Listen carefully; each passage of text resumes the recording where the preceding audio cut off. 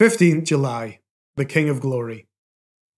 Passage, Psalm 24 verse 8. Who is the King of Glory? The Lord strong and mighty. Too often our thoughts about what God is like are much too small. Maybe we think, I wonder if God can do something or other for me. Psalm 24 reminds us that God can do whatever he wants to do. He is the King of Glory, strong and mighty. This psalm is a glorious acknowledgement of who God is and why it is absolutely right that we should praise him.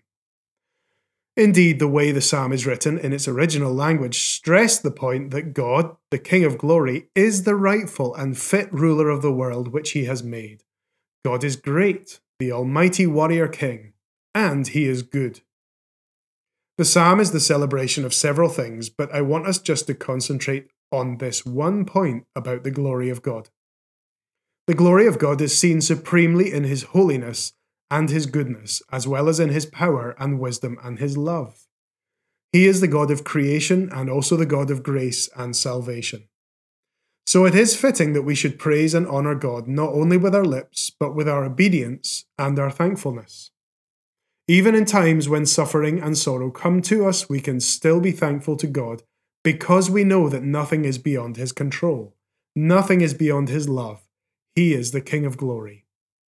And a prayer. King of my life, I crown you now. Yours shall the glory be. Amen.